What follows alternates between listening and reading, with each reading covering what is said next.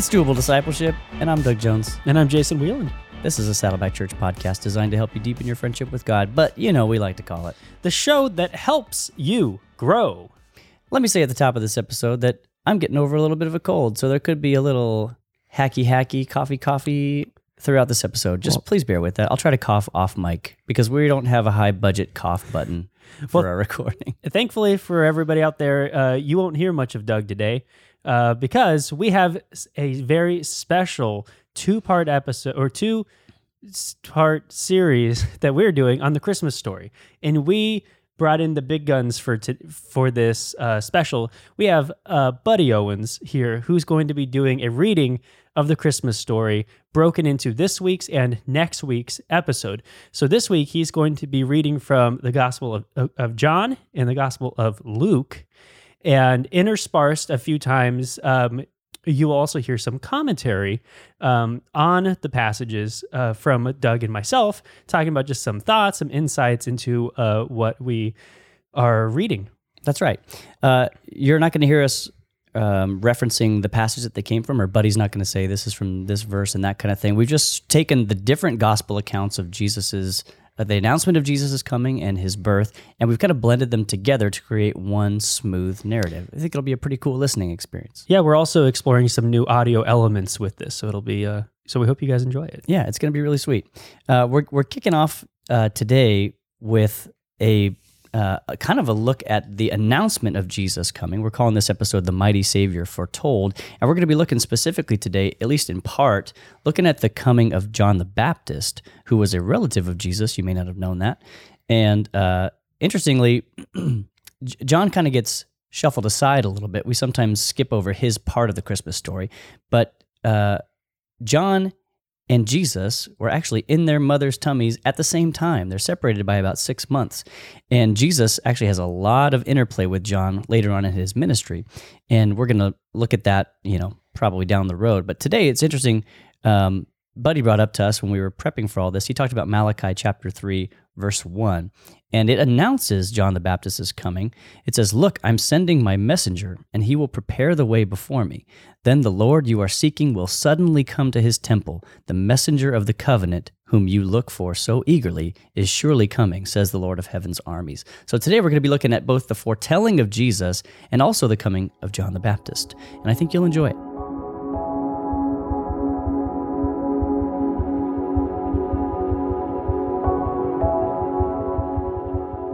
In the beginning, the Word already existed. The Word was with God, and the Word was God. He existed in the beginning with God. God created everything through him, and nothing was created except through him. The Word gave life to everything that was created, and his life brought light to everyone. The light shines in the darkness, and the darkness can never extinguish it. God sent a man, John the Baptist, to tell about the light so that everyone might believe because of his testimony. John himself was not the light. He was simply a witness to tell about the light. The one who is the true light, who gives light to everyone, was coming into the world. He came into the very world he created, but the world didn't recognize him. He came to his own people, and even they rejected him. But to all who believed him and accepted him, he gave the right to become children of God. They are reborn, not with a physical birth resulting from human passion or plan, but a birth that comes from God. So the Word became human and made his home among us. He was full of unfailing love and faithfulness, and we have seen his glory, the glory of the Father's one and only Son. John testified about him when he shouted to the crowds, "This is the one I was talking about, when I said, 'Someone is coming after me who is far greater than I am, for he existed long before me.'" From his abundance, we have all received one gracious blessing after another. For the law was given through Moses, but God's unfailing love and faithfulness came through Jesus Christ. No one has ever seen God, but the unique one, who is himself God, is near to the Father's heart. He has revealed God to us.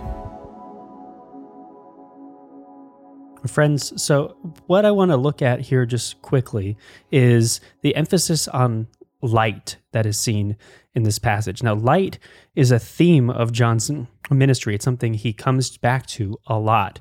And what I'd encourage you to do is go back and read John 1, verses 1 through 18, and just look for all of the references to light that can be found in this passage. It's such an important and interesting note as you lead up to Jesus eventually later saying, I am the light of the world. There's so much power in looking at light coming out of a dark time in human history, and yet here comes Christ, the light of the world. And John is heralding that in this, and it's very, very special and very powerful.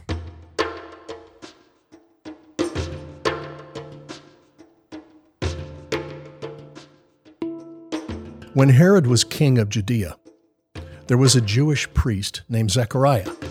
He was a member of the priestly order of Abijah, and his wife, Elizabeth, was also from the priestly line of Aaron. Zechariah and Elizabeth were righteous in God's eyes, careful to obey all of the Lord's commandments and regulations. They had no children because Elizabeth was unable to conceive, and they were both very old. One day, Zechariah was serving God in the temple, for his order was on duty that week. As was the custom with the priests, he was chosen by lot to enter the sanctuary of the Lord and burn incense. While the incense was being burned, a great crowd stood outside praying. While Zechariah was in the sanctuary, an angel of the Lord appeared to him, standing to the right of the incense altar. Zechariah was shaken and overwhelmed with fear when he saw him. But the angel said, "Don't be afraid, Zechariah. God has heard your prayer.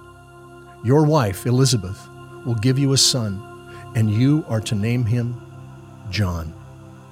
You will have great joy and gladness, and many will rejoice at his birth, for he will be great in the eyes of the Lord. He must never touch wine or other alcoholic drinks. He will be filled with the Holy Spirit even before his birth, and he will turn many Israelites to the Lord their God. He will be a man with the spirit and power of Elijah. He will prepare the people for the coming of the Lord. He will turn the hearts of the fathers to their children, and he will cause those who are rebellious to accept the wisdom of the godly." Zechariah said to the angel, "How can I be sure this will happen? I'm an old man now, and my wife is also well along in years." Then the angel said, "I am Gabriel. I stand in the very presence of God. It was he who sent me to bring you this good news. But now, since you didn't believe what I said, you will be silent and unable to speak until the child is born. For my words will certainly be fulfilled at the proper time." Meanwhile, the people were waiting for Zechariah to come out of the sanctuary, wondering why he was taking so long. When he finally did come out, he couldn't speak to them. Then they realized from his gestures and his silence that he must have seen a vision in the sanctuary.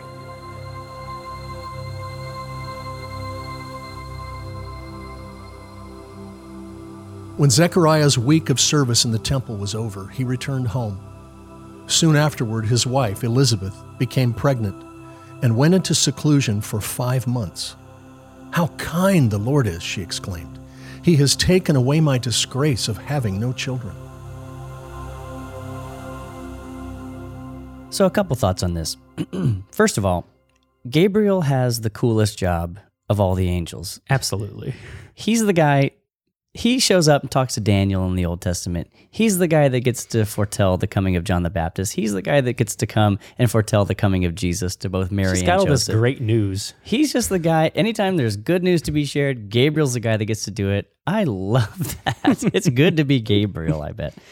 So this is a interesting conversation, which actually really kind of harks back and reminds me of the conversation, a similar conversation between the angel and Abraham back when he promised that they would be bearing a son, and they had the same conversation. It's kind of like, Zechariah, don't you remember the conversation with Abraham? Yeah, God's done this once before. He can definitely do it again. Another note I want to make here too is that you may not have ever thought of John the Baptist in this way, but John was actually someone who we can classify as the last Old Testament prophet, because you may or may not know this, but prior to the coming of John the Baptist, there had been 400 years of silence. Since the writings of Malachi, nothing else had been written. There was no new scripture given. There was no new prophecy given by God. There was a period of long silence before the coming of the Messiah. And when John shows up, particularly, when Gabriel appears to Zechariah, you have the first prophecy, the first thing that's foretold in 400 years.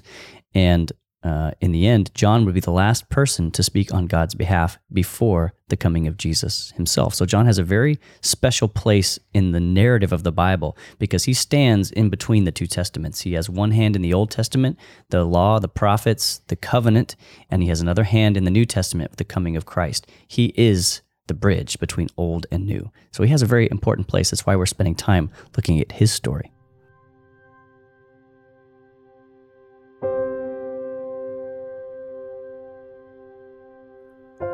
In the 6th month of Elizabeth's pregnancy, God sent the angel Gabriel to Nazareth, a village in Galilee, to a virgin named Mary. She was engaged to be married to a man named Joseph, a descendant of King David. Gabriel appeared to her and said, "Greetings, favored woman, the Lord is with you." Confused and disturbed, Mary tried to think what the angel could mean. "Don't be afraid, Mary," the angel told her, "for you have found favor with God. You will conceive and give birth to a son, and you will name him Jesus. He will be very great and will be called the Son of the Most High. The Lord God will give him the throne of his ancestor David, and he will reign over Israel forever. His kingdom will never end." Mary asked the angel, "But how can this happen? I am a virgin." The angel replied, "The Holy Spirit will come upon you, and the power of the Most High will overshadow you. So the baby to be born will be holy, and he will be called the Son of God. What's more, your relative Elizabeth has become pregnant in her old age. People used to say she was barren, but she has conceived a son and is now in her 6th month. For the word of God will never fail." Mary responded, "I'm the Lord's servant. May everything you have said about me come true." And then the angel left her. A few days later, Mary hurried to the hill country of Judea, to the town where Zechariah lived. She entered the house and greeted Elizabeth. At the sound of Mary's greeting, Elizabeth's child leaped within her, and Elizabeth was filled with the Holy Spirit. Elizabeth gave a glad cry and exclaimed to Mary, "God has blessed you above all women, and your child is blessed. Why am I so honored that the mother of my Lord should visit me? When I heard your greeting, the baby in my womb jumped for joy.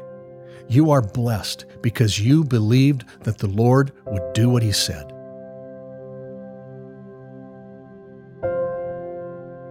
Mary responded, "Oh, how my soul praises the Lord, how my spirit rejoices in God my Savior, for he took notice of his lowly servant girl.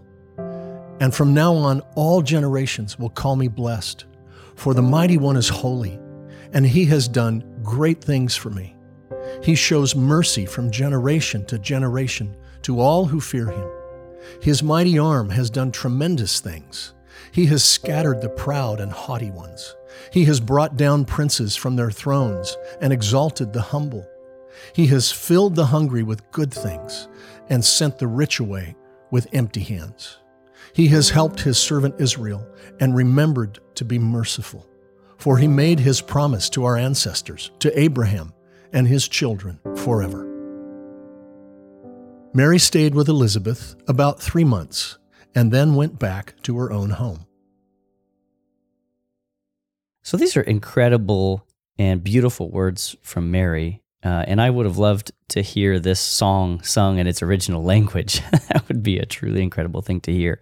But you hear Mary just giving such beautiful and mature praise to God, accepting and actually beyond accepting, really relishing this special role that God has given her in bringing the Messiah into this world. I think she identified herself. She said, "I am the Lord's servant." That's how she responded to the call. Yeah. And I think you see that come forth in just how she gives praise, because that's she knows, I am the Lord's servant. This is a moment where you kind of understand why God chose Mary to be that woman, you know? And I think I'll call everyone's attention too, as you're listening, especially when we start next week's episode and get into the story of Jesus being foretold and his actual coming. You'll hear a phrase that keeps coming up that refers to Mary storing these things up or treasuring these things up in her heart. And it's clear that along the process, she was reflecting on what God was doing. She was enjoying what God was doing. She recognized how special it was. And actually, even though we're not exactly in her shoes, I think that because of the narrative that the Gospels give us, we sort of get to share in the joy that she was experiencing. And I'll also note here too that Luke was someone who wrote his Gospel by collecting eyewitness accounts. And when we see these glimpses into Mary's internal life, it reminds us that Luke probably wrote this account after speaking at length with Mary about her own personal experience. And so as we read through Luke's account, we hear a glimpse into Mary's internal spiritual and emotional life that I think really adds a lot of beauty to the story overall.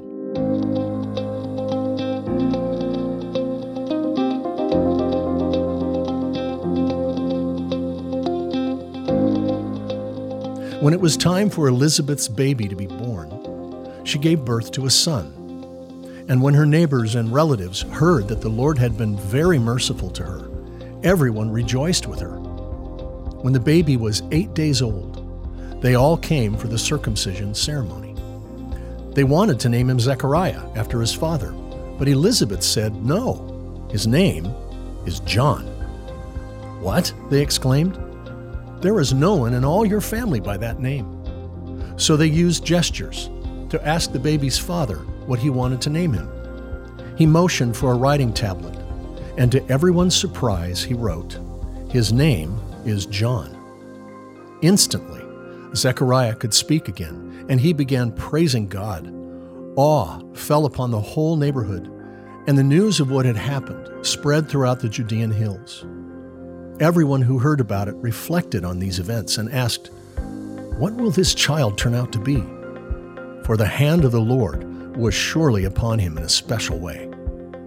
Then his father, Zechariah, was filled with the Holy Spirit and gave this prophecy. "Praise the Lord, the God of Israel, because he has visited and redeemed his people. He has sent us a mighty Savior from the royal line of his servant David, just as he promised through his holy prophets long ago. Now we will be saved from our enemies and from all who hate us. He has been merciful to our ancestors by remembering his sacred covenant, the covenant he swore with an oath to our ancestor Abraham. We have been rescued from our enemies so we can serve God without fear, in holiness and righteousness for as long as we live. And you, my little son, will be called the prophet of the Most High, because you will prepare the way for the Lord. You will tell his people how to find salvation through forgiveness of their sins. Because of God's tender mercy, the morning light from heaven is about to break upon us, to give light to those who sit in darkness and in the shadow of death, and to guide us to the path of peace." John grew up and became strong in spirit, and he lived in the wilderness until he began his public ministry to Israel.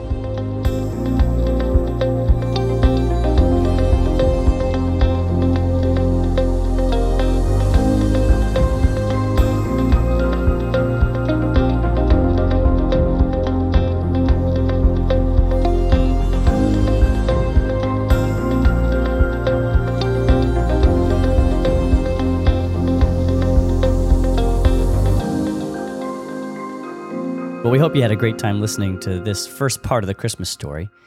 Absolutely do not miss next week where we take the second part on. We'll be talking about Jesus foretold. We'll talk about Jesus is coming, and we'll talk about some of the classic elements of the Christmas story like the Magi and all that good stuff next week. So don't miss that. And don't forget, how could you forget, obviously, Christmas services are coming up. So be sure to look at the schedule in the calendar of service times. Choose one to go to. Choose one to bring a friend to. No matter which church or campus you go to, make sure to make Christmas services not only for you and your family, but invite somebody also. Guys, thanks so much for listening. We'll see you next week. These excerpts from the New Living Translation were used by permission of Tyndale House Publishers Incorporated. All rights reserved. Product available for purchase at www.tyndale.com. If you enjoyed this episode, consider giving us a rating or a review on iTunes. If you do, you'll help other people find us in the future. You can also listen to these episodes on YouTube. Subscribe to the Saddleback Church YouTube channel for these conversations, plus lots of video content. And if you're already listening to us on YouTube, subscribe to the Doable Discipleship podcast on Apple Podcasts or your favorite app so you can listen in the car or wherever else you go. Don't forget to visit saddleback.com/doable to check out all our previous episodes. And go to saddleback.com/grow to find spiritual growth resources and view a calendar of upcoming events. Lastly, you can always get in touch with us by emailing maturity@saddleback.com. Send us your thoughts, send us your questions, your Bible questions, your life questions, whatever. Who knows? Your question just might inspire an upcoming episode. Thanks again for tuning in to Doable Discipleship. I'm Doug Jones, and I hope you'll join us again next week.